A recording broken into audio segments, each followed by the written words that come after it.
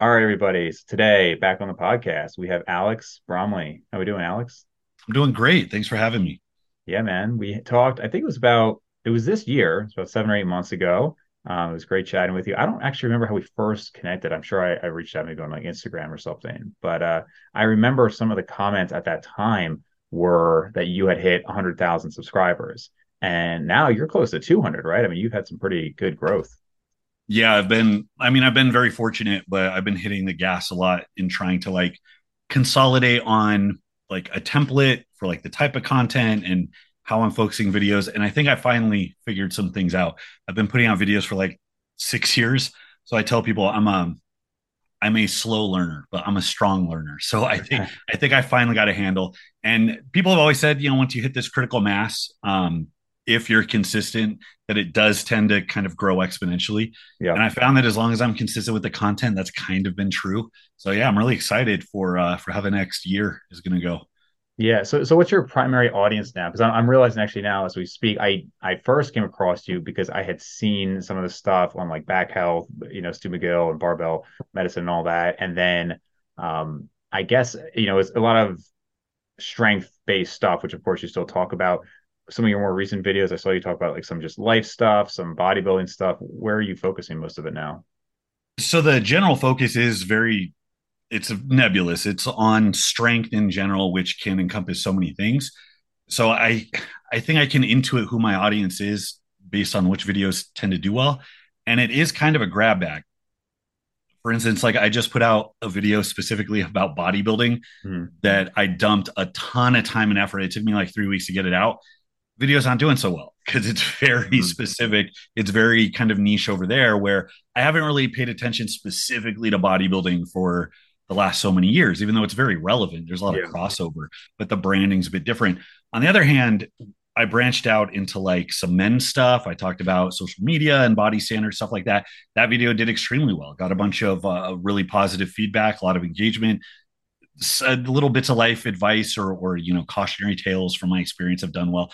So my demographics, it's primarily men. It's in kind of the sweet spot of what you would expect for lifters, kind of like 18 to like 35 is like most of the people. Yeah. So I do like to focus on things that I think are relevant to that group. And there's a lot to talk about. I think there's a lot of stuff that goes along with being a man and being a lifter and the reason why we end up trying to focus on self improvement to such a crazy degree. Yeah. But yeah, it very much is kind of a grab bag of a little bit of strength, a little bit of hypertrophy, but not too much, and just trying to kind of walk that middle line. Yeah, it can be interesting when you have such a strong focus on one thing and you try to bring something else in. Like I remember maybe the first year and it was like all bodybuilding, natural bodybuilding scene. And then even if it was just like I had brought on an enhanced power lifter.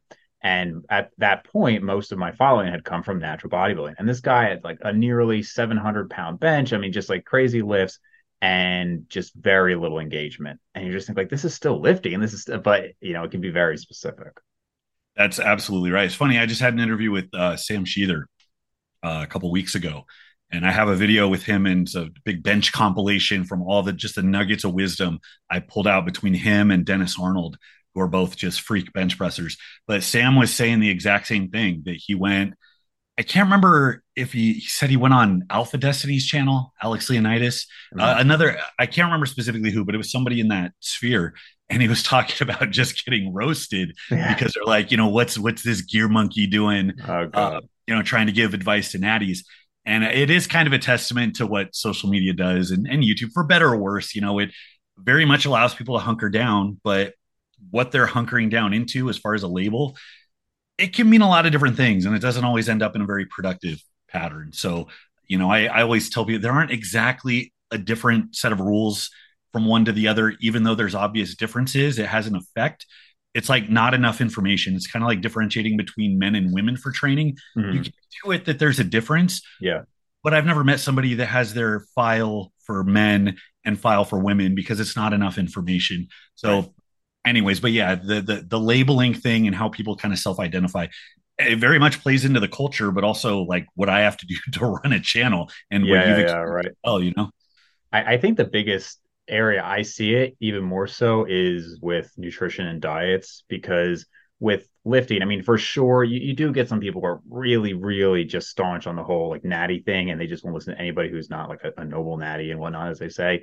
I do see that, but for the most part, I do think among lifters, there's good camaraderie. But the diet stuff, like I don't know how detailed you get with the diet information, but some of the comments I see on like vegan versus carnivore, it's really amazing. Like, I mean, it's just like all logic goes out the window. And I read it and I don't think these people are intentionally incendiary. I just think they actually believe what they're saying. And it's like, I mean, just for example, somebody posts something about like a vegetable being good but like on a carnivore page. And the people, I mean, oh, this is all funded by the government. And this, I mean, like, this is why doctors don't want to cure cancer. And like, I mean, just the level of it is kind of amazing. God, that requires like a PhD I don't have, and like because I think about it all the time, like fundamentally, it's a big problem of our time, right? How to navigate something like our life on the internet where we have so much information and we can engage and communicate. And there should be all this amazing stuff coming out of it. But ultimately, it's like the worst parts of ourselves that get selected for. Right. So anything, it really is anything that triggers an emotional response. And it is directly kind of to how we self identify. I was thinking about this earlier today because everybody intuitively thinks that um, the way that they solve problems or the way that their gut instinct works, the way that they assign like principles or morality to things is solid. And it's like, I feel like any kind of superficial deep dive into psychology shows that we are very crude machines that rely on Yeah. pretty shitty pattern recognition. And I think most people would be shocked to know like exactly what's driving that decision making. The one thing I always try to keep in mind, because I'm terrible at this, in full transparency, I preach because it's like a projection of like the things that I struggle with. I'm horrible online. I Yeah. am not good in the comments.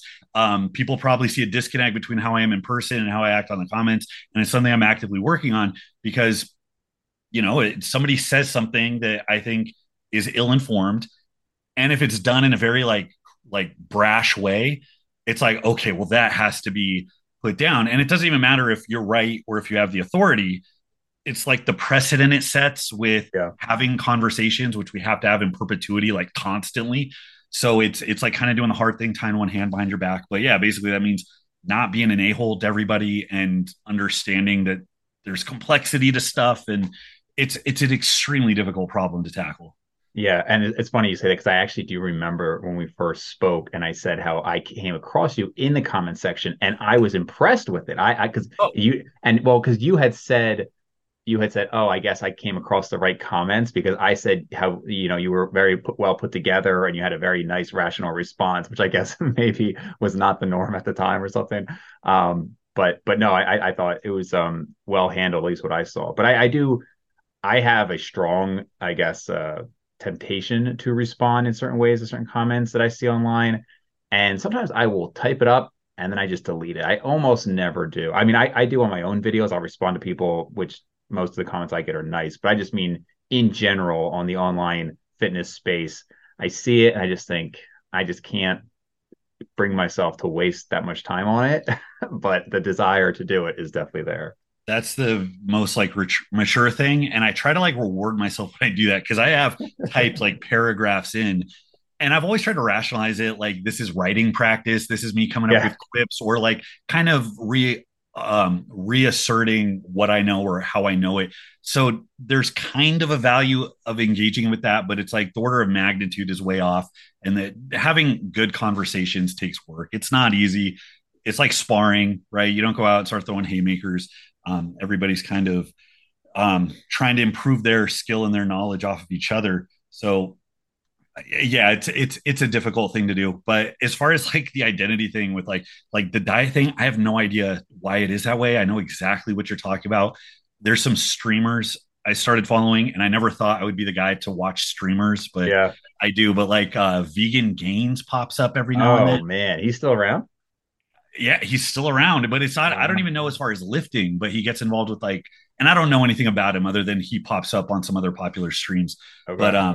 I've seen just enough of his content. There's like a level of unhinged. It's Oh yeah. extremely entertaining, and I think kind of perpetuates the attention that he gets, Yeah, but man. also when you hear the way that the arguments get formed, it's like, what is it about your adherence to eating something that allows you to pull in this sense of like superiority? I know what it feels like to feel superior. Don't get me wrong. Yeah. That's another thing that you have to battle with, kind of keep your head on straight. But it's like really like veganism, or and like you said, the same thing, like the carnivore diet. I'm hearing a lot of that nowadays too. It's very bizarre. People will find their in, I think, wherever they can.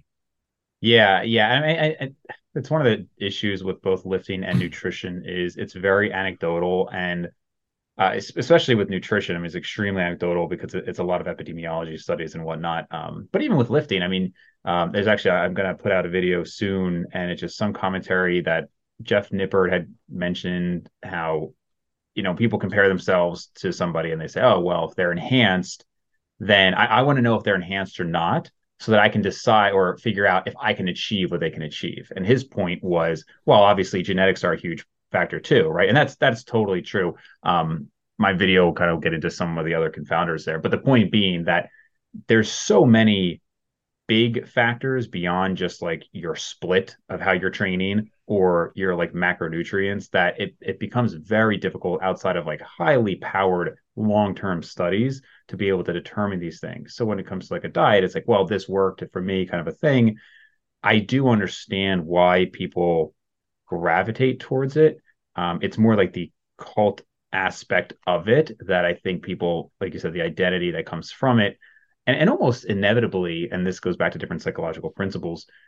When I don't want to say everybody, but generally, when you see somebody who is so extremist and has a lack of nuance, you generally view that person as less knowledgeable and less intelligent because you lack the ability to form that nuanced argument and viewpoint, right? I mean, most people who are really intelligent don't have such a staunch view in a certain way with something like that. Yeah, yeah. Generally, that's a pretty good heuristic to go off of, right? Like if you're smart enough to engage with the complexity, or at least to recognize it, that's probably going to come out in how you talk about things. But the other thing that makes that complex is I've met some incredibly intelligent people that are also themselves unhinged, and Yeah, the way I liken it to this, like imagine that you're taking the SATs. Well, I guess there's bad test takers, right? People that get anxiety. But imagine you're taking a standardized test and you're solving a word problem. Honestly, take away the stress. Imagine you're doing a Sudoku problem on an airplane, and imagine that your heart rate is at 180 and you feel your chest like up in your ears, like with your blood pressure, like that sensation you get when you're heated. And I've seen that enough times. I mean, I've experienced it myself at times, but it's like when your brain goes to that point, it's like it doesn't matter how much horsepower you have in there yeah, because all that's shut off or it's like going somewhere else. Um, so I'm inclined to think it is a problem with, I mean, the less intelligent you are, I think the more likely you are to lack the impulse control or to have yeah, the self-awareness. I think that's absolutely true. But the really insidious thing about it is I think that actually impacts a lot of really smart people as well. And there's like, I have this desire to like stop everything about lifting and just focus on social media with like the documentary, The Social Dilemma and all that stuff, because I'm fascinated by it, but also like being engaged with this stuff. It's like so in your face at all times and you feel like a responsibility to like engage with this stuff. And yeah, then when you add in, like you said, the studies, because again it's like an identity error, kind of an air of superiority because you want to be able to go with the data, but also the fact that it's like vague or not complete, or there are a lot of confounding variables involved with it and it does require very careful discussion.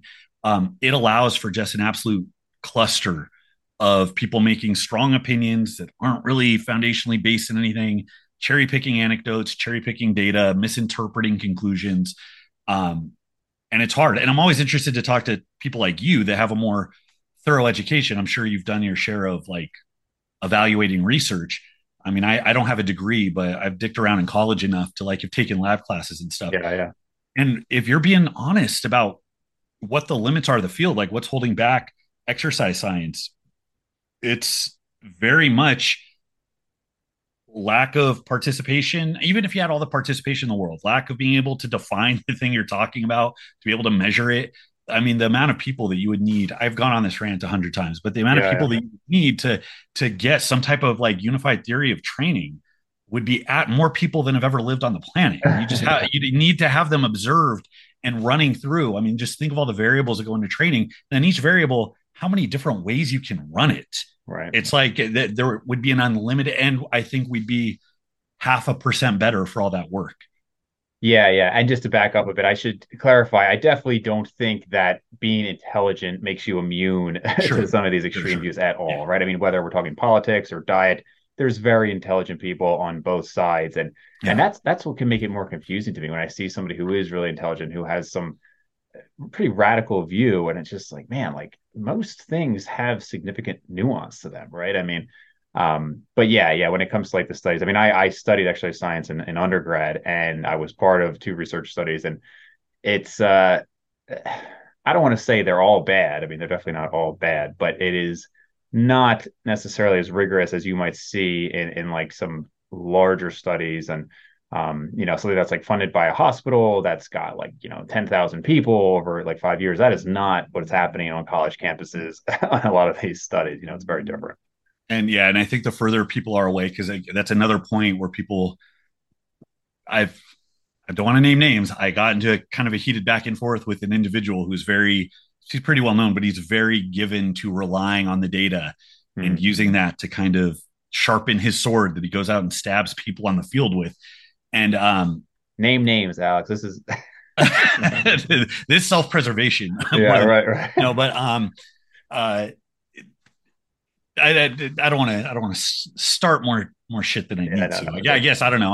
I don't know if that's ever a standard I've upheld, but I'm gonna uphold it now. No, no, but it was the way that it gets talked about, and I feel like you can't have this perspective of it if you've ever been close to the field. Like if you've Yeah, seen how this stuff goes off, if you know like when people are in the decision making mode, figuring out what they're testing, what their potential sources of errors are going to be. Sometimes when people are just in that position where they have to turn in work and they're like, F it, it's fine. There's like a good amount of kind of settling for like the best thing you can do at the moment. yeah. And you take that out enough times, like people can't even agree on what failure means. It's Hmm. like people don't even like have a really good way of making sure they know somebody is actually taking it there. There's so many variables between one person and another. So, anyways, as you get closer to it, you see how things branch off, and it makes it, in my opinion, it would make it very, very hard to be a part of that field and then represent it in an absolute way. And that's one of the reasons I have a lot of respect when you hear like Schoenfeld or Krieger or Helms, and when they're on interviews, all the guys with PhDs I find are very, very good at saying you cannot use studies to inform your training decisions. That's not their function. That's not what they do. This is part of, a bigger, more long term thing.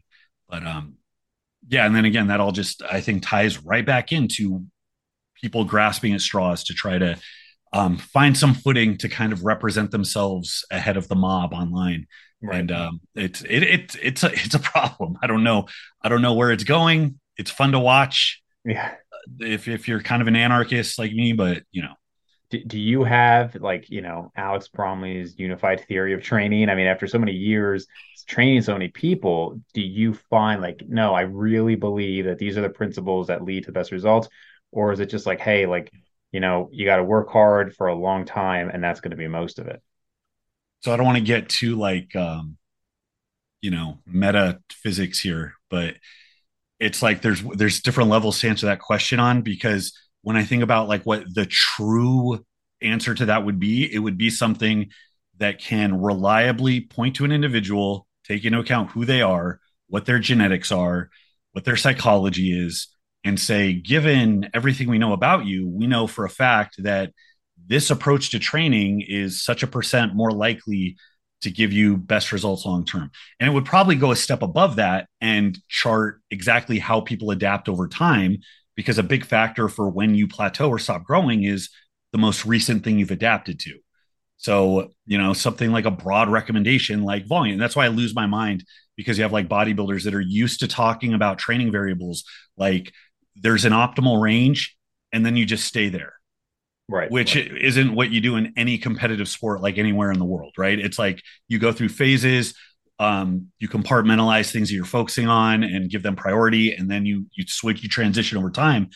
And given how people adapt, like so, anyways, it's the individual genetic variation, which I feel like we're not going to get to the bottom of until we can have quantum computers that, like, you punch in the genome and run a billion simulations and Right, see right. see what happens.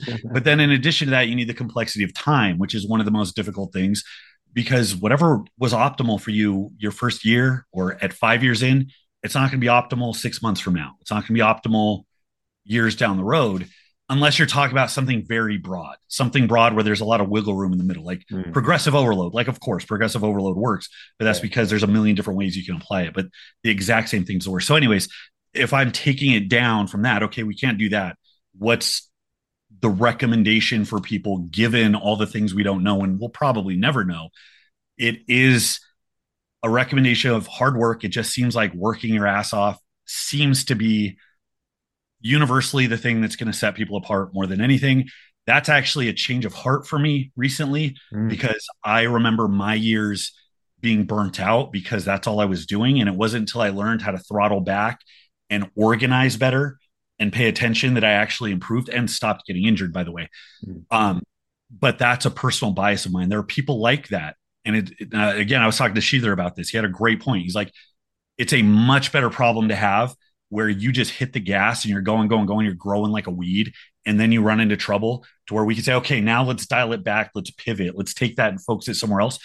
Then taking somebody who's real finicky over their training or expects the organization of training to have all the answers instead of hitting the gas, because that's a hard thing to teach. It's a hard thing to foster, especially when you think of people, and I've dealt with a lot, who have started with barbells and they'll do 25 sets of deadlift technical practice, but you can't get them to put any effort on a tricep press down or on a single leg, Bulgarian squat or something. So effort's probably the biggest one. And then beyond that, I mean, good exercise selection, which we pretty much know. Having some kinesthetic awareness of your body. So striving to be technical. That doesn't mean being surgically precise and constantly screwing with your stuff, but passable technique that is within an acceptable margin.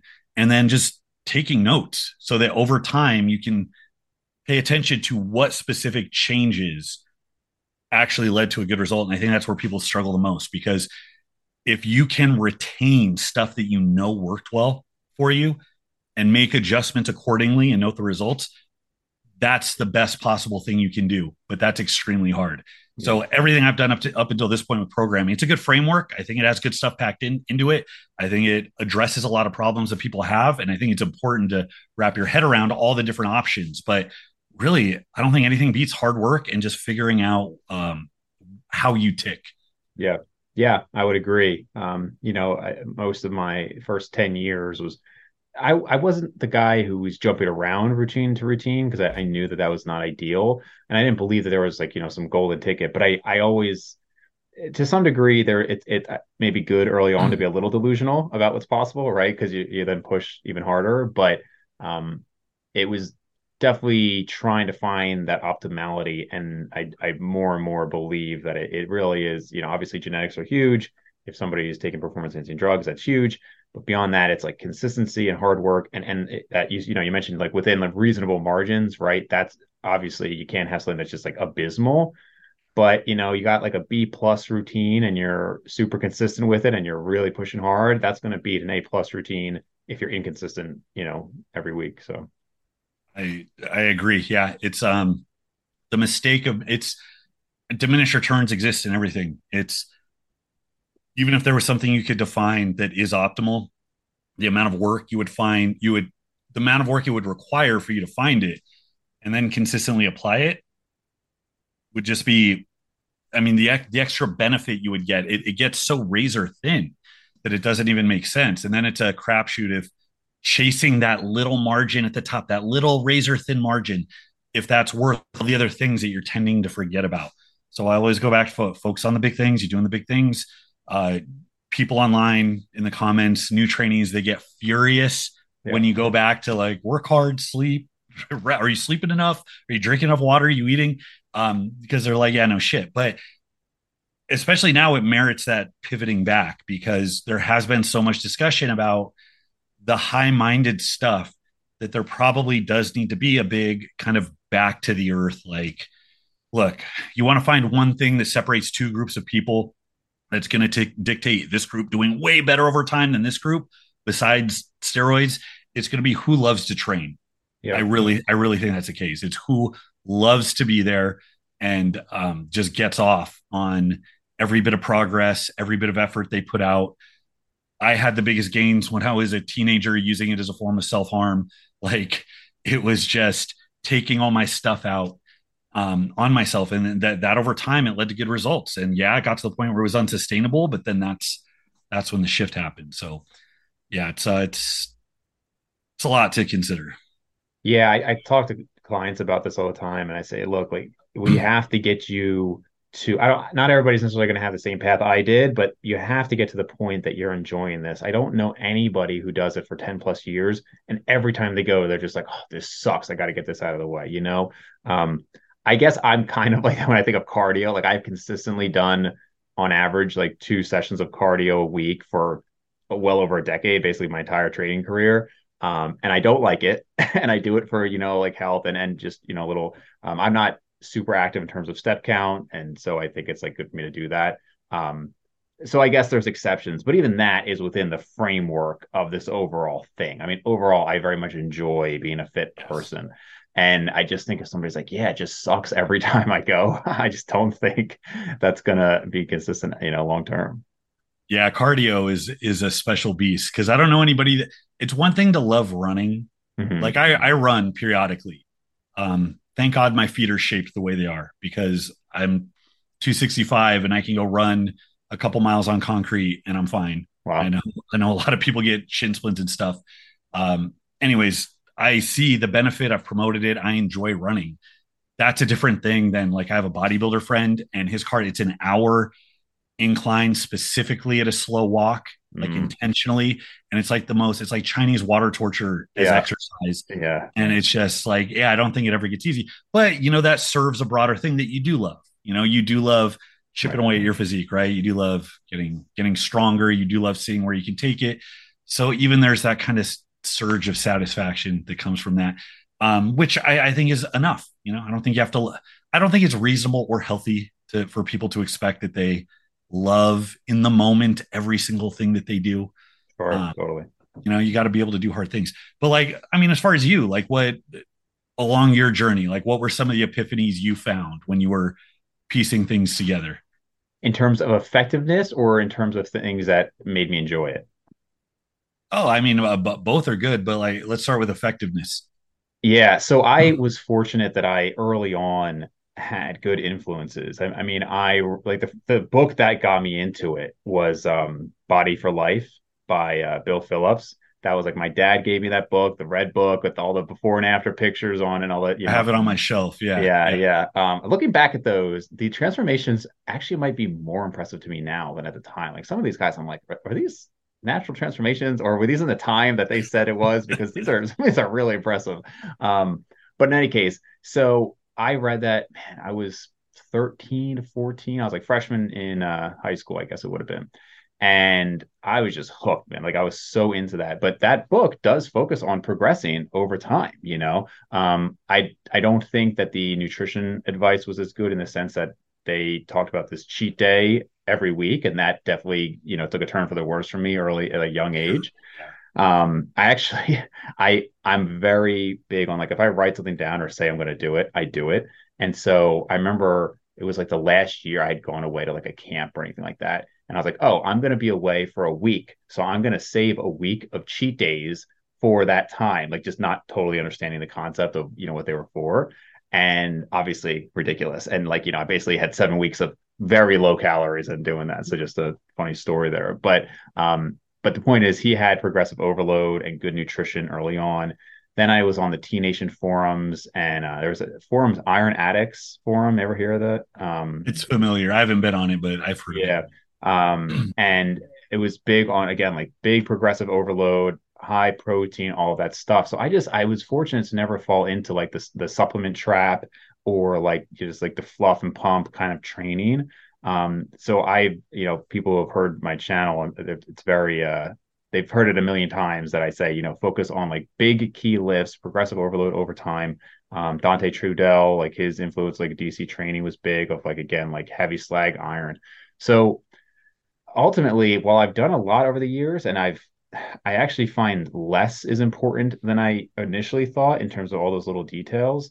So just getting stuff that's consistent and progressing, because I think going back to the aspect of what makes you enjoy it, a lot of people are really driven by progressing, whether that is progressing in their lifts, progressing in their physique, progressing in their job, something that makes you move towards a meaningful goal.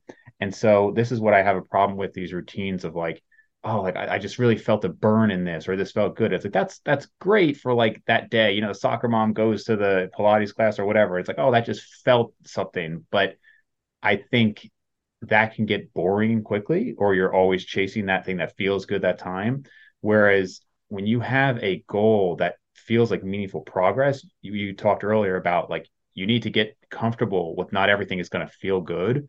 And that's when something that can feel so bad, like a 20 rep breathing squat or something like that, can also feel good because you're like, man, when you finish that set, that accomplishment, you beat what you did before. You really have to tap into the psychology of the clients to get them. That's like my main goal when I have a client, is like, how do I get this person to feed off of each workout and get that, really, that with that win, as like cliche as that kind of sounds. Yeah, the power of association. I'm thinking back to every self-help like productivity book I've ever Yeah, read. yeah, The power of association is a real thing. And I made the comment about not being expected to love everything you do in the moment, but you can absolutely over time by connecting the thing you do love, the thing you do want with an activity that you know gets you closer to that, you can connect those very closely to the point where you eventually do feel that love and satisfaction.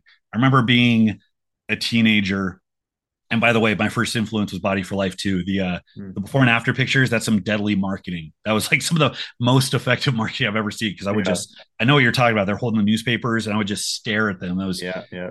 And I was a fat kid, so I was like, "There's Same. hope."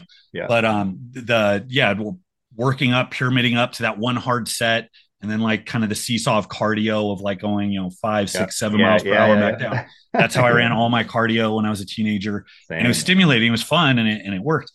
But yeah, as far as association goes, I remember being a teenager in like a 24-hour fitness, and I'd only been squatting for a couple of years, and I want to say I had something like the mid 200s on the bar, and I remember racking it specifically because it felt like it was going to crush me.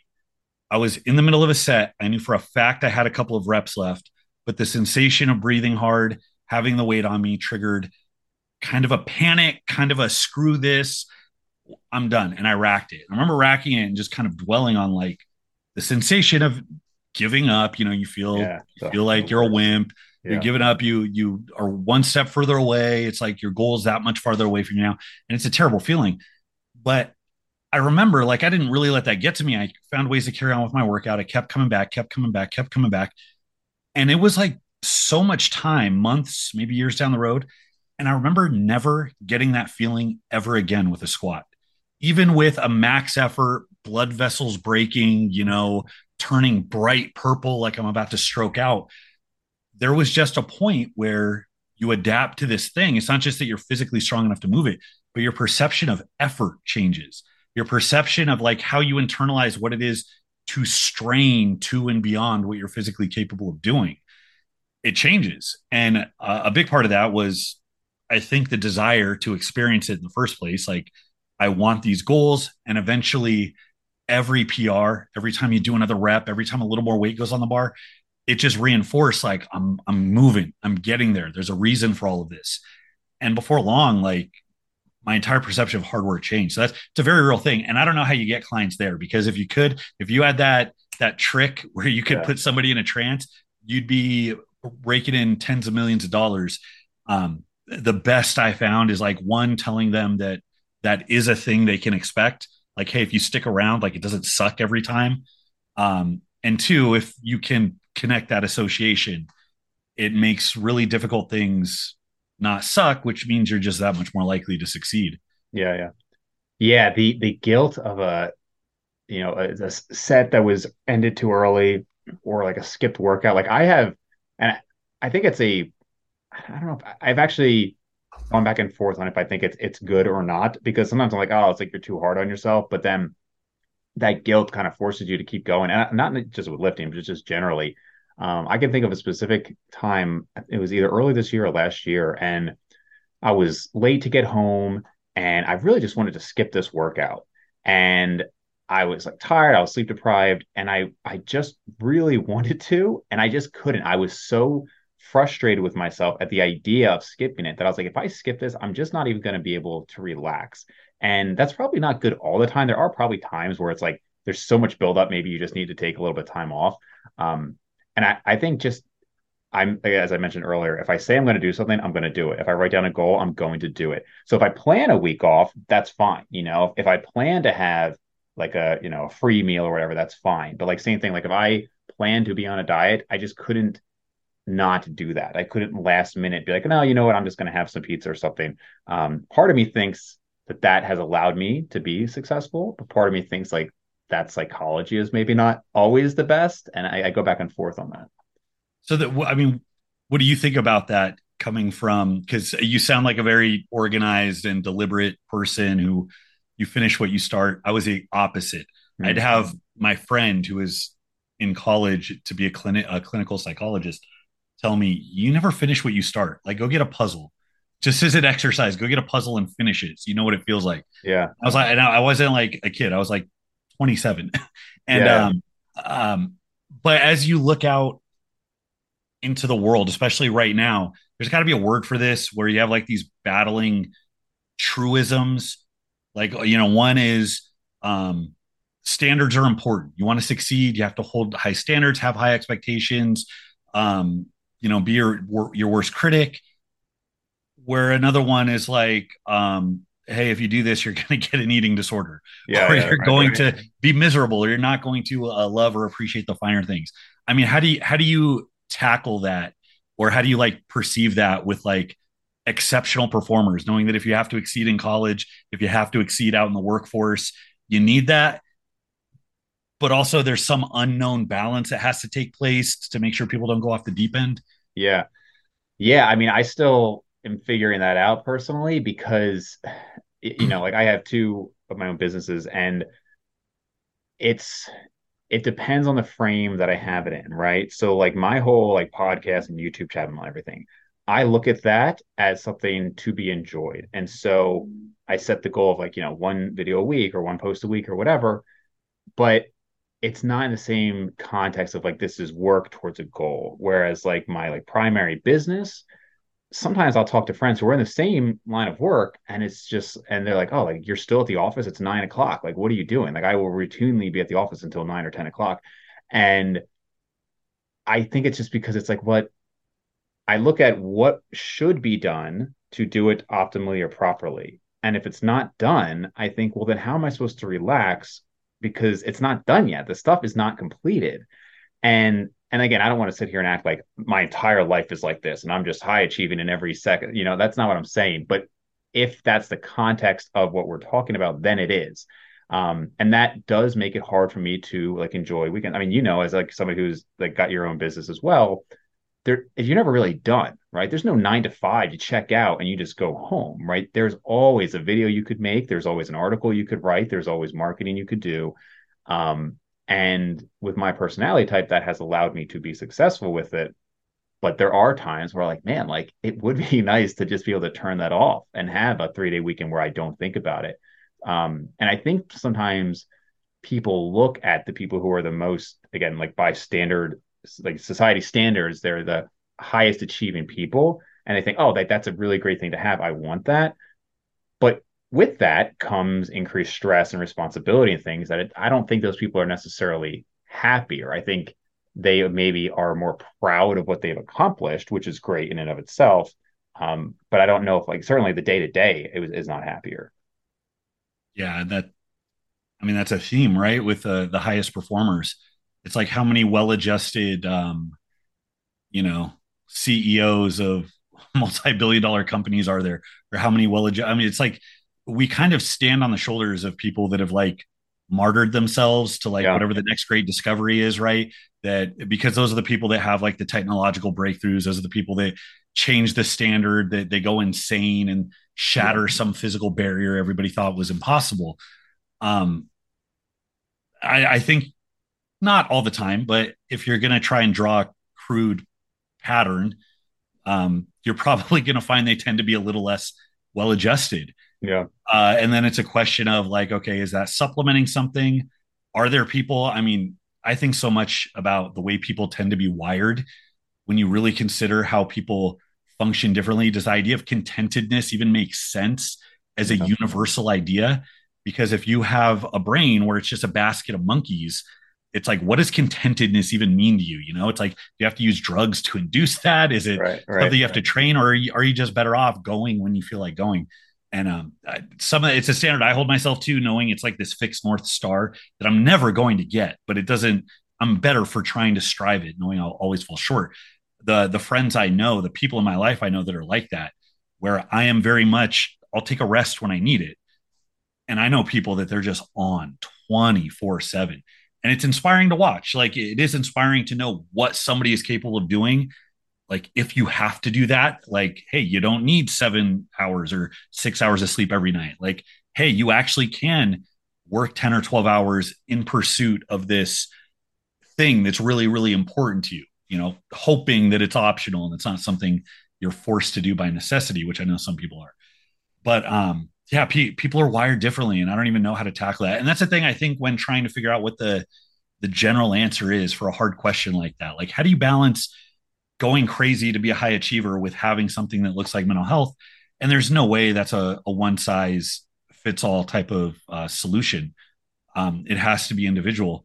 And that's, again, things that I struggle with trying to communicate to people. If I'm writing a story or making a video, there's a theme that I want to touch on. And in no way, shape, or form do I think it's like the universal theme for everybody. But if you're watching the video, you'll probably feel like that's meant to apply to you, or that's a critique of you individually. So if I am talking about something like having standards, having a work ethic, like I don't necessarily think the problem with society is generally people being overworked. Not to say they don't exist, Mm-hmm. or that that isn't in its own capacity a thing, but um, it's very hard because you can't draw that blanket over everybody. And really solving somebody's problems individually, it does require something a little more surgical. Yeah. Well, and related, I'd love to get your opinion on this because sometimes, and this is something I think about often, is how much of what we think we want is even in reality the outcome that we would want, or the path that we'd want to get to that outcome. So, like, let's talk about somebody who's maybe not, by his own admission, less well adjusted. So, Peter Attia. Yeah. So Peter Attia, right? Big podcast, The Drive. I like his podcast. He had a book come out, Outlive. That was a great book. And you look at that, you could say, hey, like, would you want to be a successful doctor turned successful podcaster who's got all this stuff and he's talking to like some of these brightest minds and whatnot? And like, two people who have YouTube channels, like, yeah, that sounds really cool. But then he'll go into his whole thing of it. He has entire life of, like therapy and really not being well adjusted at all. And like a lot of self-hatred, like literally just like cursing himself off and all those things. You're like, oh wow. Like, but that's kind of in line with what you were saying before, right? With some of these, we stand on the shoulders of giants and whatnot. And I think like bringing it back to lifting a little bit, it's like, or like, I don't, do you watch MMA at all? Yeah, I have before. Yeah. So like I'm a big UFC fan, and you look at that, yo, yeah, that'd be cool to be like the heavyweight champion of the world, right? It's like, well, how about the like decade of getting like just the crap beat out of you constantly, the CTE, and then maybe not even getting there? Hey, that would be cool to be Mr. Olympia. Okay, how about like the decade long run of drug abuse and the side effect and the shortened life and the psychological downfall when you have to then come off everything? I mean, like you see the Instagram snippet of it, and it's like that's so cool, right? I mean, it's like you watch like Dragon Ball Z as a kid, you're like, that's what I want to do, right? Or something. And then reality kicks in of what that is. And it's like, is that necessarily better? And the part that I struggle with is, many religions would talk about this, many philosophers would talk about this, that like, no, it's almost like the goal would be want less and be content with what you have and everything. It's like, but how do you tell that to somebody and just say, no, no, no, you have an average job and you got a family, so like that's really important to you, but like your life is pretty average, and being more successful, quote unquote successful, isn't gonna benefit you at all. Like it's hard to believe that, because that is not what we look around when we talk about success. What do we think about? We think about outward signs of success, right? I don't even think, like, even as I'm saying this, if somebody told me, no, work half as much, make a third as much money, and, just be okay with an average physique, I don't think I would buy it. And yet, So, and that brings up a very interesting point because I think about this because anytime conversations go into like economics or whatever, like, you know, teenagers and college kids and streamers being socialists is very in vogue right now. So you get a lot of discussions about these kind of like theoretical futures that people are pushing towards. And one of the things that deeply frames, because there's not, especially, I don't know, shit about economics. I didn't spend time dealing with that. So those are areas, society as well, like social stuff. I have to use kind of blunt instruments to kind of intuit what I think is true. And I'll argue those to the best of my ability, knowing full well what my shortcomings are. But the one thing, when I play that thought experiment, what does society look like in a certain situation? I think there's people that are pushing to like a post work society or something where, hey, we have enough automation and what are we going to do? Robots are just going to run everything. And, we can kind of hang out and the system just takes care of us like, hamsters at an amusement park.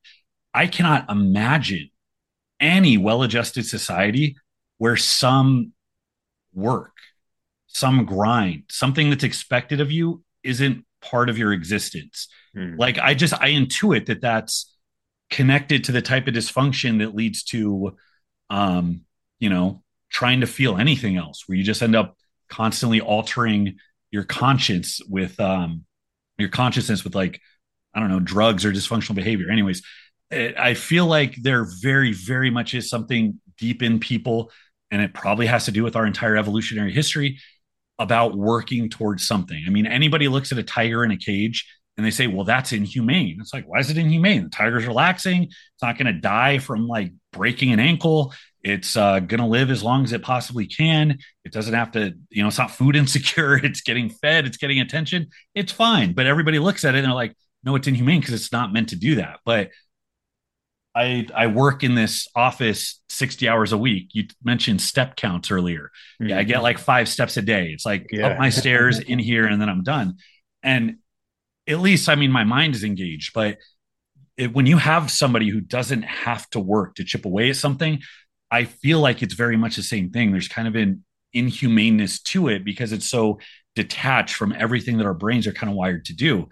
But then on the complete other end of that, it's like, so, okay, so is that kind of what human bliss is though? Is like the endless chasing of something? Yeah.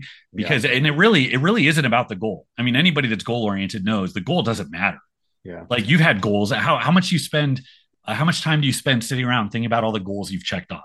Yeah. I mean, Like, it's good. I was just gonna say, like I could probably list if I had to a bunch of things. I'm sure you could too. That I did this. So many people didn't do it. I don't think about that. I think about all the shit I haven't done yet, and Yeah. Right. everything's just moving forward. And I think there's a healthiness to that because the journey is the thing to enjoy, whether it's life or the thing you're working towards. You need a goal to facilitate that journey, even though the goal isn't that important. And then you Yeah. mentioned like wanting less, kind of that Buddhist philosophy of like, life is pain and you kind of learned just to deal with it and kind of remove yourself. And I think that's a very, very useful strategy. But what does society look like if everybody's well adjusted? Right? So who's Right, man. who's doing the hard shit, man? Who's making new stuff? Like who's pushing us forward? It's a very, it's like every group of people needs every population needs its steady percentage of people to kind of be sacrificed for like the good of Yeah. everybody else. Because if we're all just humming in a circle, like fields aren't getting sown, products aren't being made, warriors aren't staying strong for the event that there's an attack or a raid. Like it's we're stuck in between like our prehistoric past and like some future that we don't even know what it looks like. Yeah. It's so interesting that, how many multimillionaires do we see where it's like, you could stop right now. Like you could just not do anything else and just kind of chill, but they don't, right? I mean, sometimes they do and then they go back to it, or they get into like, too much drugs and alcohol and all that stuff. But why is Conor McGregor still fighting, right? Why are some like I knew there was one guy who wrote a real estate book and he became very wealthy. And then after 3 or 4 months of just kind of traveling with his family, he's like, oh, I do want to actually be productive in life, and I think it's but like you said, it's good for society, right? I mean, it's good for that meaning. I even wonder that like with some of these lifters who know that they're maybe not going to progress much anymore, right? Maybe they've been lifting for 20 years, or especially if they were enhanced, now they're not, then of course you're really never going to hit a peak again. But they find new goals and I don't know where specifically you are in your lifting journey in terms of like new goals versus past performance, but it's like even on a micro individual level, not no longer like looking at society level, do you have to find lifting goals that make you feel like this is meaningful? Some people have a huge shift from body or like strongman to calisthenics, right? Like that's kind of a natural one as you get older and stuff. Do you think you can take those same principles we talked about on like a grand scale and look at it more on like a micro scale of like even your individual hobbies have to have some progress there? Um, you mean like if I can find the same love just in like lateral Well, in the sense like pursuits? so if we look like broadly, we're saying like these people who are hyper productive, right? Mhm. And even when they've accomplished enough that should in theory allow you to just retire, chill, whatever, right? When it comes back to like the lifting stuff, we find people who, hey, like you've already benched 400 pounds or you've won like, as a strongman competition. And even those who know that they can't match that performance again for one reason or another, it seems like to feel alive, like in life, we were talking about before, alive within your lifting hobby, Yeah, there's still got to be a purpose. yeah. I don't know too many people, again, if we're talking about people who are consistent, who are just like, I'm going in just to maintain. I don't care about any sort of progress in any capacity, and I'm just lifting. I guess, again, like the soccer mom who goes to the Zumba class, maybe, but not the people I know who still lift after 20, 30 years. Yeah, so I know a lot of people that have done that. I've been around long enough to see some of the people I competed with age out and the types of things they do. I know a handful of people that started doing like triathlons, which Mm, it's strange going from strongman to triathlons. Um, jujitsu, there's a big thing where people were transitioning to yeah. jujitsu because I think there's a common cerebral element because strongman, there's so many different things. It's not consistent. So you're always having to figure out how to game the equipment. It's always equipment you've never used. It's conditions you've never been in, and you have to figure it out on the spot. So I think that element plays into it as well. But my my relationship with my competitive goals, and I think for a lot of people it's like this. There's always kind of the short term. What is my goal today? What is my goal this block or this month? And then however that plays into a long term goal, which I mean I'm already at the point where I'm staring down realistically the last so many years, 5 years of maybe being competitive at the level that I am. And it's like, okay, what can I do? And I'm thinking about what goes on at the end of that. I've always said that I think I love lifting enough. I did it exuberantly without any promise of ever being good at it at all. Nearly as it, never really believing that I would get as far as I have. Um, and I would still do it even if I couldn't compete at this level because it's like, what the hell else am I going to do? I know what it feels like to sit here and not lift.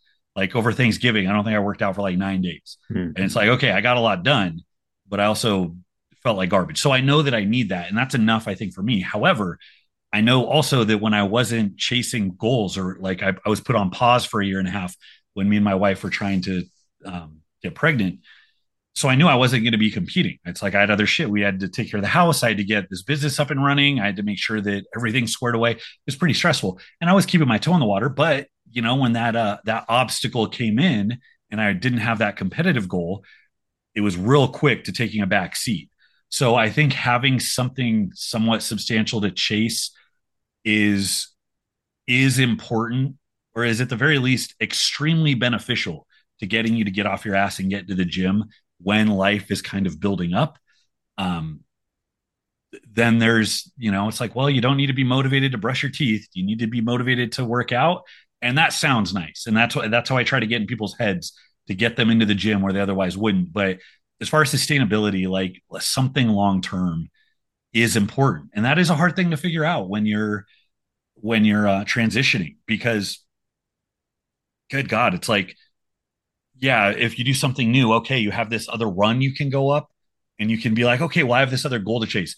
But at the same time, it took me 20 years to get good at lifting. I'm like, God, do I Yeah. really have it in me to Yeah. start from scratch and build up something else? I don't know. So I see myself just kind of being the guy dicking around the gym. It's like when I'm 70, I'll know what a good bench for me is at 70, and I'm Yeah. going to be happy when I bench that. And that's probably going to be it. Do you think so? You're how old now? I just turned 37. Okay. So let's say you do this until you're 40. Do you think you would just say, okay, like you said, like I'm hanging it up, I'm officially stopping, and you would be okay with then just lifting? You don't, or you think you'd have to sort of have some sort of transition? I mean, I would probably still seek out something competitive, but then this is where they get you. Because in an ideal scenario, you take your beating while you're young, and then in Hmm. your older years, it's you focus on health and enjoyment and not killing yourself.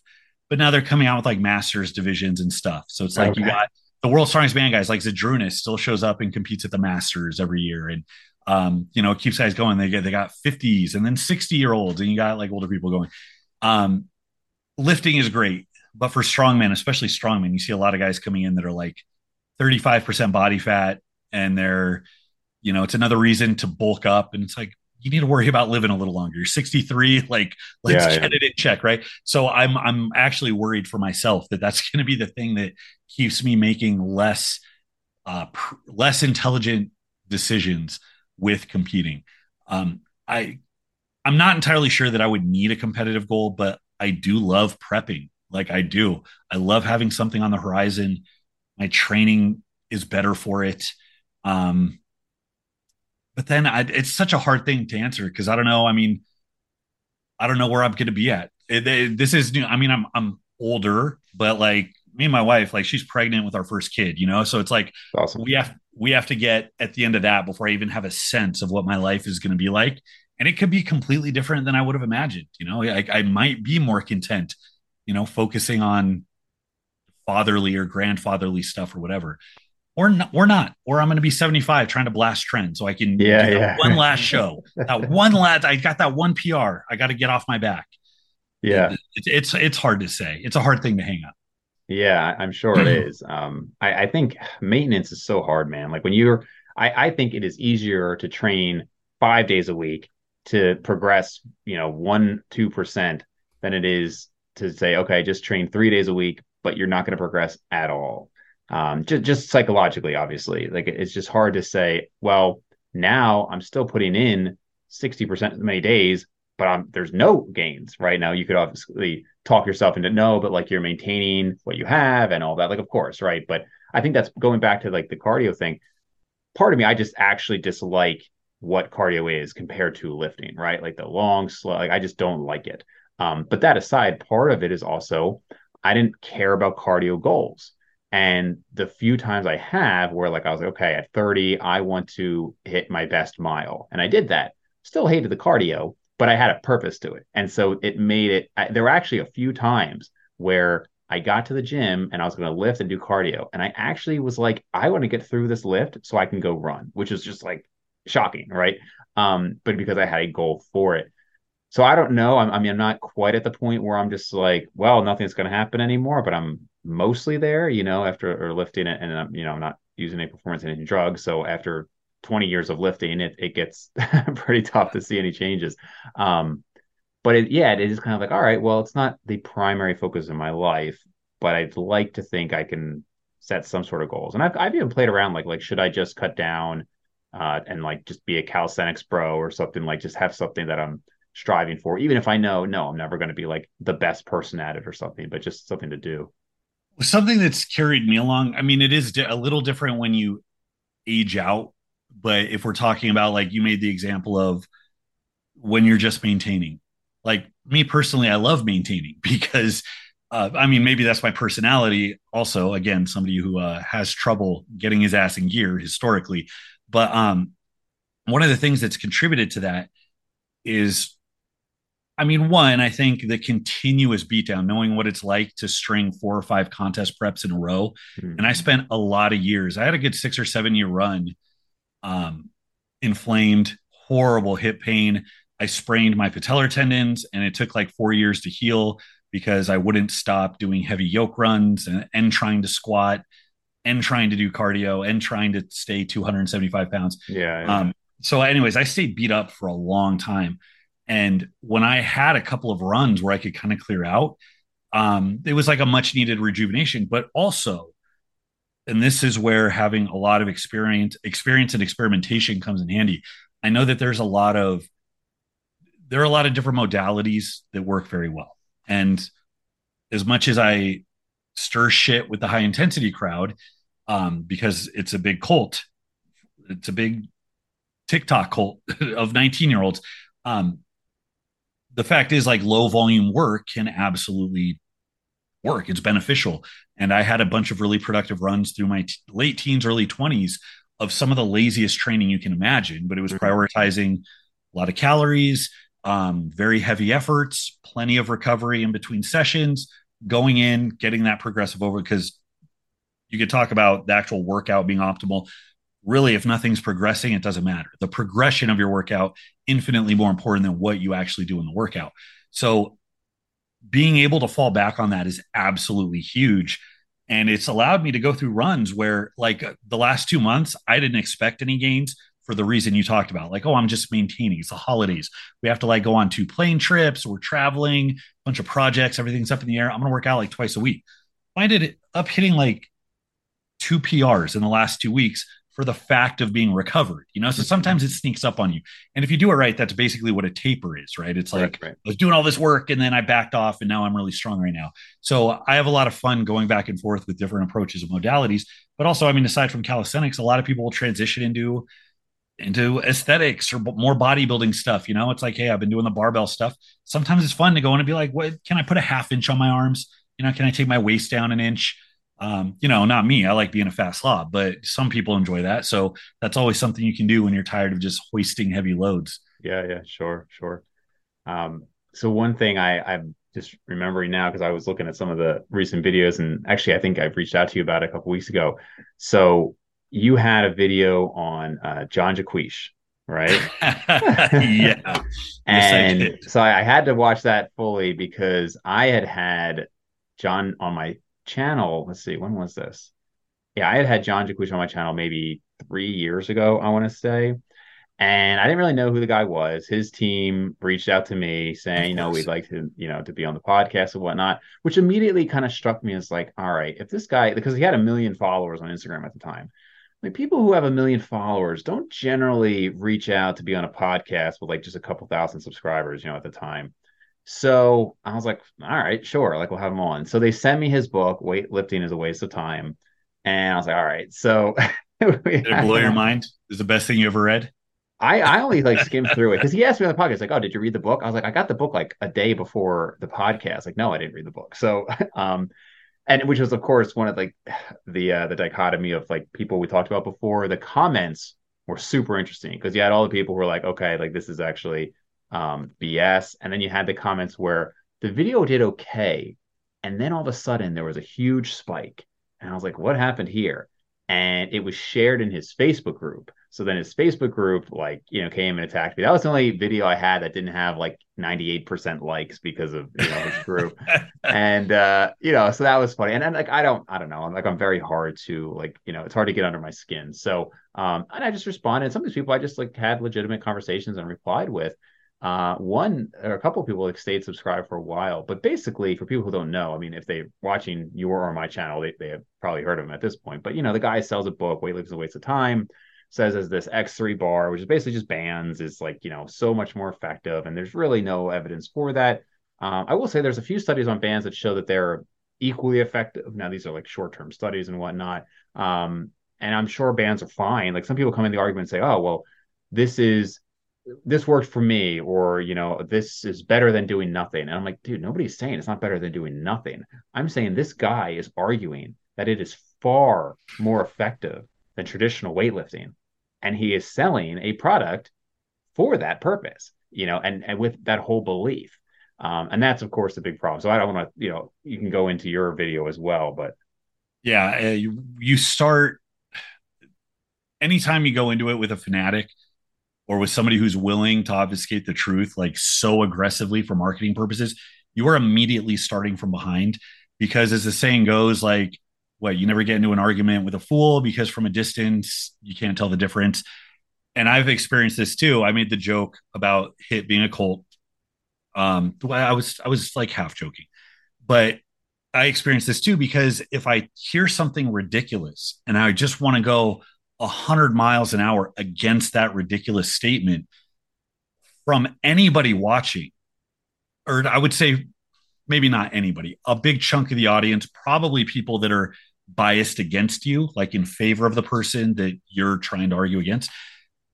From that perspective, you look like somebody who's just taking the opposite stance.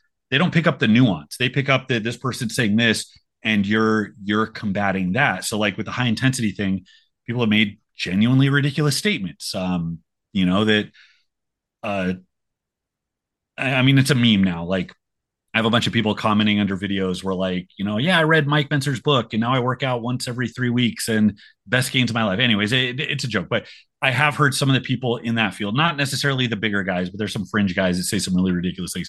And in going against that, people have like labeled me as like the volume guy. Like I'm the guy that support, like I like volume. Volume's a good tool. Never once have said you should only do volume or volume should be as high as possible because it's a dial you turn, it changes over time because that's how like all programming works everywhere. So it's hard to like toe the line of like what you actually think when there's nuance involved. And that's why having these conversations, one of the reasons I'm so hard on myself with how I go in the comments, because it's even if it feels good or even if I'm right, it's like, who cares if I'm not effective? And yeah, there's a very special type of effectiveness you need with these people. I know what you're talking about. I've heard people talk about his Facebook group, and I guess it is very hive mind. I think I only got one or two of those guys on the video, on the comments on the video, which I was very surprised mm, because I went pretty hard. Like yeah, the thumbnail I'd specifically made to look like his TED Talk thumbnail. And this is where knowing how to work the algorithm comes in because I made the title and the thumb and the tags so that it would rank right next to it. So when you mm, search it, they come up. So anybody who sees his TED Talk sees my video below that and it says fake PhD on it in big white letters yeah, because he tells everybody he has a PhD.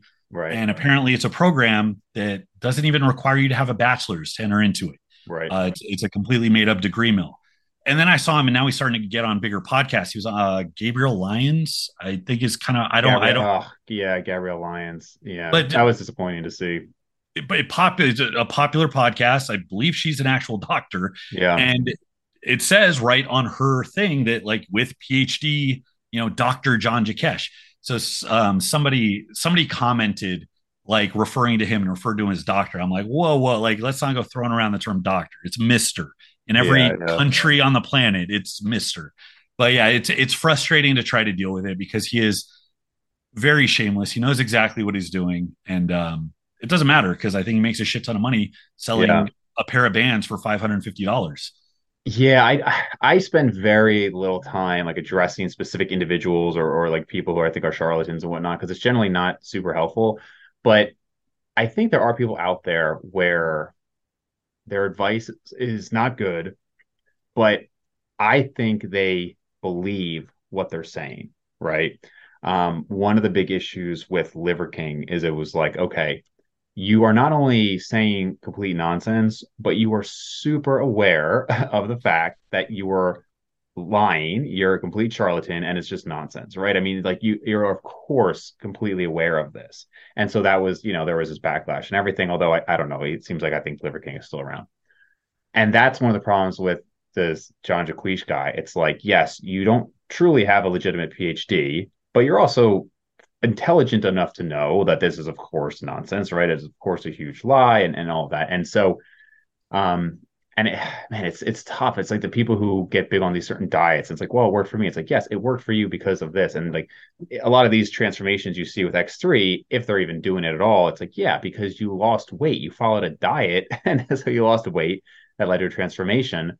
Again, bands are fine, but it's one of the big things I find, and I'll probably make another video about this, is people are often led astray when somebody says, 50 to 80% correct things, and then they throw in another, 20 to 50% complete nonsense. Because if you're not informed, you don't know. I thought of an example of myself where I bought when I was 14, 13, something, maybe even 12, from an infomercial, this little like ab crunch thing. Right. And all the fitness models were on there and everything. And of course, it was nonsense. And the bands like broke right away or whatever. But I really believed it because I'm like a 13-year-old and I didn't know anything. And I believed it would work. And these people clearly had a better physique than me. And I think the reality is a huge, like, we're in the fitness industry. So we, of course, know a lot of this stuff, but most of the population doesn't know it. They have the same level of fitness knowledge that I had as a 12-year-old. And they, why would they necessarily have more? And so they see, oh, this person is fit, although all of his photos are photoshopped. And I mean, to like a ridiculous extent that it almost doesn't look like a human in some of his photos. And they see that and think, okay, so these are the results I want. And it's like disheartening to think that so many people would fall for it, but and it also falls into the whole like, hey, it appeals to what they want. Here's a convenient thing that I can do from home. Oh, it's only the cost of a year of a gym membership, right? So I can just not go to the gym instead. And it's relatively easy. And so it's just but my biggest issue with it is more that he knows what he's doing, and somehow he has either paid enough or whatever to get on podcasts that have, the Gabrielle Lyons one was disappointing because I think she has some decent information overall, but for her to have that person on the podcast either means she doesn't know what she's talking about when it comes to lifting, or she knowingly had somebody on just for the cloud aspect of it. Yeah, yeah, exactly. There's yeah, there's layers to it because they can hide behind, the most charitable interpretation of something like X3 is that it's something that can potentially grow muscle. It's resistance works.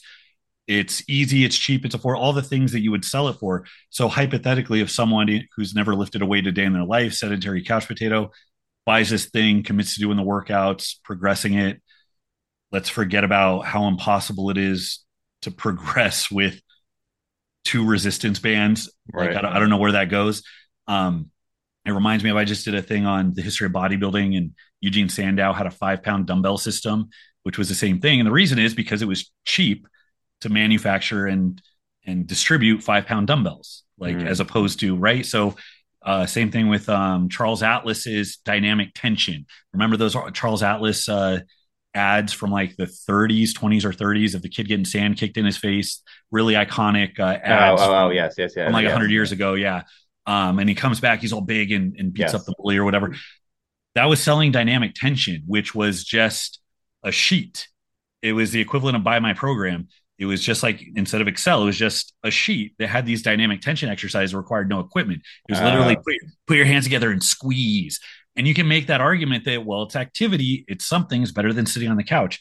The reality is, we know that nobody sticks to it. So it's like, okay, you're on the hook for knowing that you're selling something that nobody's going to adhere to. It's not something you can progress. It fails every test you need for a long term sustainable method of training and adaptation, namely progressive overload, which we've been talking about.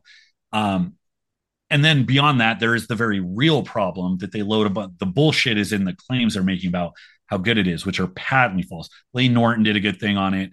Looking at the study, I want to say it got the name X3 because there was a study they were citing where people got 3 times the results, except the study used people with straight weight and people with straight weight plus bands.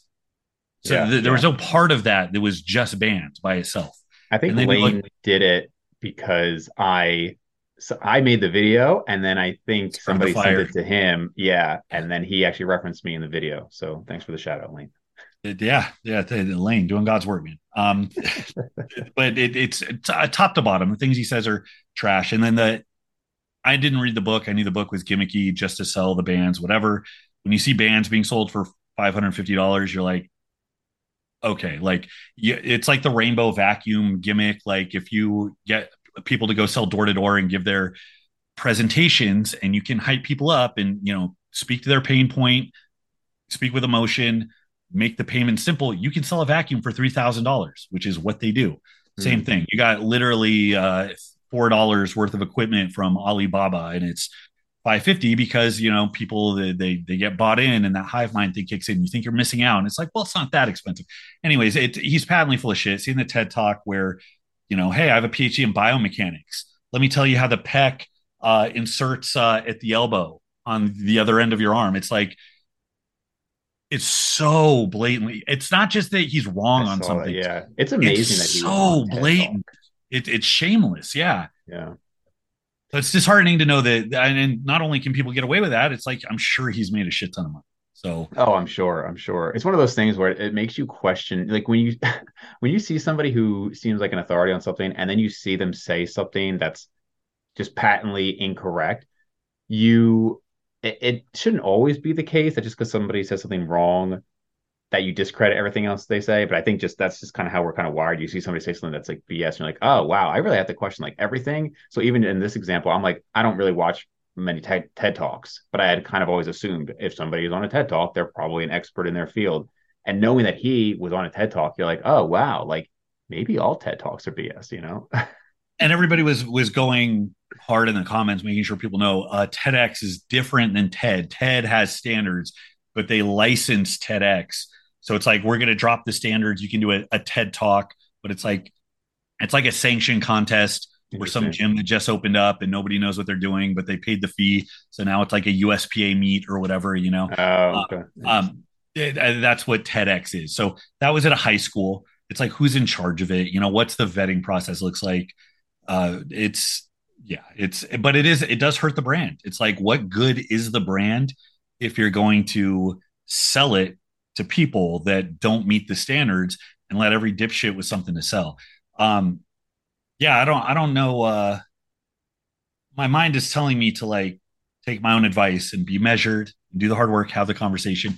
But at the same time, I just want to tell everybody what a piece of shit he is. So it's like, Yeah. what I don't know. It's hard. I actually don't think I understand some people who say, oh, just focus on yourself, just focus on yourself, or like put out the good information.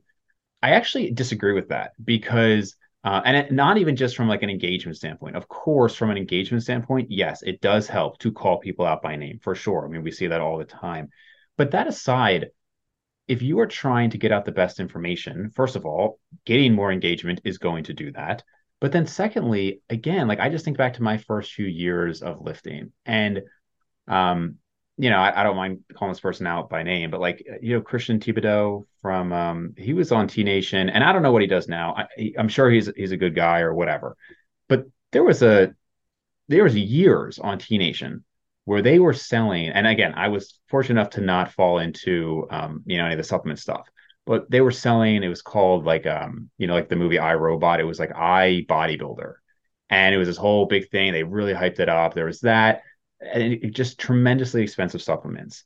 And I think he had a good lifting background, but the guy was 5'9", 220 shredded. I had no idea as a skinny 14-year-old that this guy was enhanced. And I'm just like believing in everything he's talking about. And if somebody had put out a video or, at the time article and was like, oh, like Christian Thibodeau is like full of BS or whatever, like I might have said, oh, let me look at this and see why this is, not legitimate. Versus if somebody had just kind of coyly or just, privately just wrote an article that maybe disputed what he said, how would I have ever come across that? I just wouldn't know. Like you by calling out people who have BS information. And again, I'm bringing up that guy's name only because it's an example that comes up. It's totally possible that the lifting stuff he put out there was legitimate.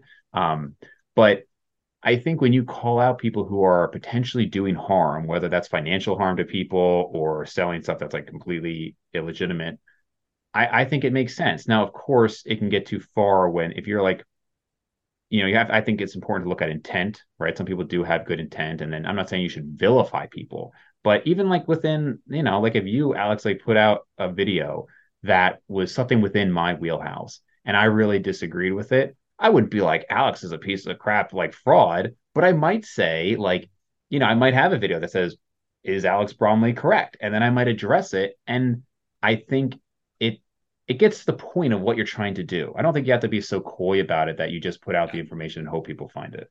Yeah, and I'm inclined to justify it because disagreeing with a peer or thinking somebody's mistaken, but they're an honest player is different than somebody who is in the most obvious way committing fraud. But then this goes back to what I was saying before about the satisfaction that comes with just throwing mud at that person and Yeah. saying, the golden rule really is that, do unto others. It's actually, what you do to others, they will do back to you. Yeah. Yeah. So if you are throwing shit at people because you feel like you're justified, it's like, well, everybody feels like they're justified doing that with people they don't like, and then that becomes a Totally. thing. So on the one hand, it's like, okay, is there good to be done by just waving the flag and just trying to like push this guy out of the industry? Probably. But then there's this cost of like, well, how do you do that? How do you do that where that's not now the standard every time people get into a pissing contest or do disagree? So then it's like, but then now am I obligated to engage with somebody who is an out and out fraud as if he were a peer? And Yeah. then I end up running in circles and I don't do anything. But Yeah. I completely agree. This is why the endless conversations that never reach an actual endpoint are so important, because it is the discussion in real time as new generations are coming into the fold. If the conversation is always being had, then people are always being exposed to it. And I think ultimately, and you can attach this to like what you were saying about being young and falling into like hyped up supplements because this big muscular guy you looked up to was selling them. It really goes back to a problem with onboarding new lifters, which I think would cut to the heart of so many problems in this field. I mean, we were talking about UFC. I lament that lifting is not in some like martial arts model where there's not gyms, there's like dojos, there's places where there's a hierarchy, there's people that know what they're doing. You know who's been around the block, you know who the coach is, you know who is it's their first day. People don't conflate their position. You have a bit of humility when you walk in, and then in that way, people educate you as you go. What's reasonable to expect? What the general best methods are, and you're not so likely to get trapped into bullshit. Now, I don't know that that ever will be a standard, but I think about that when we talk about the deal with in expectations with seeing people who are enhanced, because even that it goes back to like, well, if you are following somebody who isn't enhanced, who is very muscular, does that mean their supplements aren't bullshit, or does that mean their training is very good, or does that mean that even if it's good that you're actually going to look like them? Almost assuredly not, because if you're getting paid for your looks or your physique, you probably have a rare enough type of genetic predisposition that is not accessible to the average person, at least not with a shit ton of work slash plastic surgery. I don't know. Mm. And all getting all of those expectations out, I feel like that should be common knowledge, but it's not, because as bad as it was when you and I started decades ago, it's worse now with the internet because it's just a cyclone of shit, and anybody with a camera can have an opinion or be an authority, which is good for me because I make my living, but it's also Yeah. bad for the amount of people that have probably gotten a foothold in the industry that don't deserve it. So yeah, it's weird, but I really wish there was a solution to get to the bottom of how people discover lifting and the type of relationship they build with it based on those first bits of information they get. Yeah. Yeah. And I just to clarify my stance a little bit there, I do think that it should be done respectfully. Like that Jaquish podcast I did, that was the only podcast that I then made a follow-up video because I just felt like I had to after. Because like again, I didn't really know much about him. So when I had him on, I was like, I should clarify here my points. Yeah. But I'd like to think my video was done respectfully. I don't think people should necessarily go in there and like, be slinging insults constantly and whatnot. I mean, again, occasionally it can be humorous and depends on how it's done. But I don't think you're going to go wrong if you are just addressing the points legitimately and say, hey, this is what this person said. We have a lot of evidence to say that this is not accurate, right? And this way you kind of get the best of both worlds. You are addressing it, but you're doing it respectfully. And people who come to your video are going to say, hey, here's a rational person who is addressing the points. Um, and that you're probably going to win over more people that way and show them, I don't want to say the truth, it's hard to define truth, but a more accurate point of view. Yeah, I agree. That's the best strategy is going to be where like the moral authority intersects with what's strategically more effective. And they call it the high road for a reason, but Yeah. also it works better for everybody involved, including you and your reputation. So, and that's what I have to remind myself when I'm Yeah. trying to go hard in the comments. Right, right. Cool, man. So, so I know we're coming up on the time here. I just want to finish one quick topic. Alex, what's going on with Marvel, man? I haven't seen the new movie Oh yet, man, so don't spoil that one. But just you haven't seen generally, you I haven't haven't seen what? seen the newest one, the Marvels. You haven't seen the Marvels? Ah, Oh, man, everybody's seen the Marvels, it's been man. tough. It's You, been you tough couldn't to get it. You couldn't get schedule. a ticket, huh? That's what Yeah. it was. You couldn't get a ticket because the theaters were packed. Right, right. Yeah. So I've only heard generally about the Marvels doing very poorly, but in general, I've had to accept that my kind of like I don't want to say childhood, but like my teenage years of all the great Marvel stuff is come to a close, and I don't know if I should just let it go. How old are you? 32. Oh, okay. Yes, you are. You're a bit younger than me. Um, because you look like you're 27 and I look like I'm 52. So people probably thought the gap was much bigger. But okay, 32. Yeah. So I remember the first Iron. Well, I was in high school, I think, when the first Hulk movies came out that 2008. didn't really count, but kind of Yeah. did. Right. Right. Right. So I count the first Iron Man movie really. Yeah. Uh, with 2007, that was probably the first time CGI was really good because they Hmm. were still making the Matrix sequels about Right. that time that were horrendous. Yeah. Remember Keanu Reeves' face in like Matrix 2? It was like 2002 or 3 or whatever. So the leap in CGI from like 2000 to like 2007 and Iron Man flying around was like bananas. But yeah, I'm a comic book fan for one because I grew up I still draw to this day. I still have a bunch of comic books like a child that my wife has to like hide when people come into the house. Um, but I'm also a movie fan. So I take this like very personally because there seems to be a big divide among the fandom, which you'll have fans that kind of have standards and expectations, but then you also get fans that they just want that nostalgia hit where they Yeah. just respond very well when they see the thing they like. There's people that no matter what, if they see an S shield on something, they're about it. It doesn't Yeah. matter. They're like, oh, there's that thing I like. Yeah. Yeah. And I think there's still a bit of that going on with Marvel. It's weird the comments I'll see because that's my guilty pleasure. Like for as much crap as I've ever talked about my wife watching like the Kardashians or something, I consume like the angry, hate-filled media where everything is about Brie Larson, everything is about, and it's Yeah. not even that I think they're unhinged, but I can't get enough because I leave the theater and I'm still mad. So that's Yeah. how I like commiserate. But yeah, I'm upset that it did well enough for long enough to know that we're probably never going to get that quality ever again. Because on the one hand, studios are losing their asses right now because they went too hard. I mean, the Hmm. Marvels is one of the biggest flops ever. It was heard that it needs to make close to 800 million to break even because it was like a $220 million budget. Then you have to like double that for advertising. And then in addition to that, they only take like such a chunk of theater receipts. So that's to make all this money. And last I checked, had it broken 100 million? Oh my And God. Really? it's one of the biggest flops in like, Oh wow. oh, it's a massive flop. And I made the joke about not being able to get a ticket because me Yeah. and my Yeah. Yeah. wife saw it in the first week and there were 4 people in the theater. Oh my gosh. And Wow. I remember phase one, two, and three, all the way up Iron Man. I saw every Marvel movie in theaters on opening weekend, every single one. Wow. And some of them I saw in theaters more than once. And lines across the street Oh was yeah. the norm. People lining up for like you're going into one showing and there's two other showings that are just flooded with anyways. So yeah, it hit this high for good reason because they were great characters, very well written. You look at like John Favreau's work in the beginning. You look at Jane, like the first Guardians of the Galaxy. You look at some of these like genuinely classic stories and pieces of cinema that are going to go on forever and how it culminated at the end. It got a little flawed, but it was still like really satisfactory.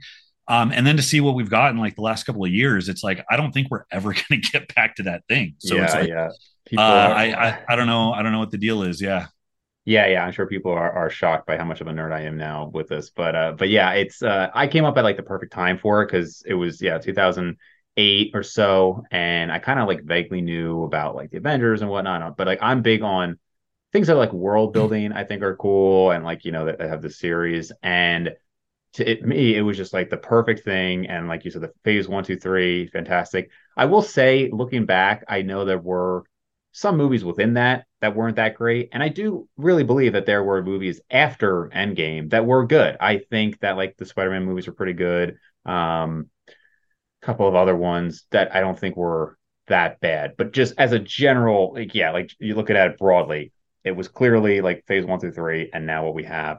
And yeah, it's super disappointing. Like to your point, like I remember going to Black Panther in North Carolina, and it was just, I mean, like you said, lions out the door. I mean, it was ridiculous. And um I think I am that person, like you said, where like you see it and you're like, you, or at least not that I necessarily love it, but I want to love it. I want it to be that thing. And I think the decrease in quality, as well as like maybe I've also kind of aged out, maybe to a degree. I'm just like, man, it's probably never gonna happen again. And like I don't want to believe it, you know? I think there's still room for. I think good storytelling wins, and I think that's why superhero movies did so good in the beginning because we had superhero movies in the '90s. I mean, Blade. I saw every Blade movie in theaters. Wesley Snipes was the shit in the '90s with Yeah. like the Ryan sunglasses, and Reynolds was pretty jacked in that one. yeah, yeah. The first Blade movie was R-rated. I remember, like we watched. Me and my wife. I made my wife watch it the other night. But there were like there were the Batman movies in the beginning, but there was just a different level of storytelling that took place. The world building was huge because it's not just enough to have Robert Downey Jr. or Chris Evans, who are very charismatic and all their supporting characters, and the stories were good and it was interesting, but they built this world in a way that never been done before, and it made everybody who saw one want to see the other ones.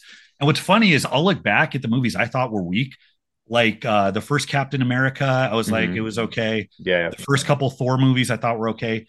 Those movies aged so well. So you go back and watch. I'm telling you, I want you to watch the Marvels. Then I want you to go back and watch Thor 1 and 2, Yeah. which people largely regard as like some of the weakest movies. The storytelling is on two different levels. Yeah. Yeah. And it's not just like lamenting that it's a bygone era. It's like how aggressively bad it is kind of weird. And I don't want to get into like a weird political realm because this is where it goes, but I find it disheartening because I think the cause of representation that they were going after was a noble one. And if you're Yeah. going to make the case that representation is important, it's important that you do it well.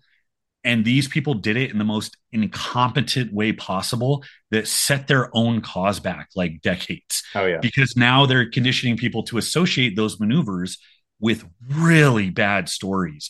And you'll know exactly what I mean when you watch the Yeah. Marvels. Yeah. Yeah. And No, I'm looking forward to your message. I'm looking forward to I'll so definitely after you hit see you it. up. I'll definitely hit you up soon. No, it will be the first Marvel movie I've not seen in theaters. So I didn't go opening weekend, but I've seen every single one in theaters, and this will be the first that I won't. I won't spoil anything, but it is legitimately one of the worst movies I've ever seen in my life. Man, oh man. Somebody asked me what I gave it because, and I hate when I see people like try to, and they just don't want to give it a bad rate. They're like, I thought it was like a 6. The movie was a 1.5 out of 10. Um, just if there's as an experience, it fails. Just ridiculous stuff. It doesn't. There's no chemistry. I don't know who the Oh, hell is trying to say there's chemistry between the main characters. The best. Everybody's giving charity to Aman Vellani, who is good. I liked her. She was good, but she's still very teen Disney, and it yeah, doesn't yeah, kind of yeah. fit. But anyways, there's no story arc. The villain. God, I'm remembering all the things I forgot. I'm getting angry how bad it was. But then now this is the most disparity between what the director did and what the studio does because now everything looks like B-roll. The CGI fights, it's like cutting room B-roll. It looks like you're like, I've seen this a million times. They just took this from another movie. Is that what they did? Because you can tell there's two different creative teams doing it, and it just nothing comes. Anyways, Oh I man. could be here for 45 minutes Yeah, dunking yeah, on yeah. this. Oh, It's well, the end of an era, I suppose. an So era, man. We still all right, got what man. I feel like I have to have hope over.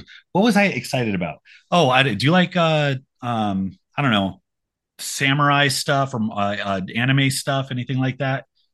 I not a ton, like a specific example you have. I'm I was just wondering in general, but like I don't specifically. I think watching Dragon Ball Z in like high school was Sure. the closest I got to it. So Yeah. I never like fell in love with it, but I have an appreciation for the stories because they haven't gone like the West is going this way and Japan's like screw you guys, like we're doing Mm-hmm. this and they're like killing it. Blue Eye Samurai on Netflix is Okay. one of the best shows I've seen in recent history. Oh, It's and it's a little woke. It's got a little like progressive themes in there, but I'm like this is like this is how you make those messages if that's what you want to send. Yeah. So I recommend you check that out. It's similar animation style to like Arcane, but Okay. very very very good show. So I have hope that there's still good storytelling to come out. It's just it has to make its way into the right studios. Cool, man. Cool, cool. So, all right. Well, where can people find your stuff? Alexander Bromley is my YouTube name. It's very clever, I know. And then yeah, that's it. That's pretty much where I put all of my stuff. If you want to hear me rant about movies, I have a second channel that nobody watches. It's Brahma Rama. So I put Ah, a couple reviews up on there that I've played around with. Um, yeah, that's about it. awesome, man. Thanks again. Thanks for having me, man.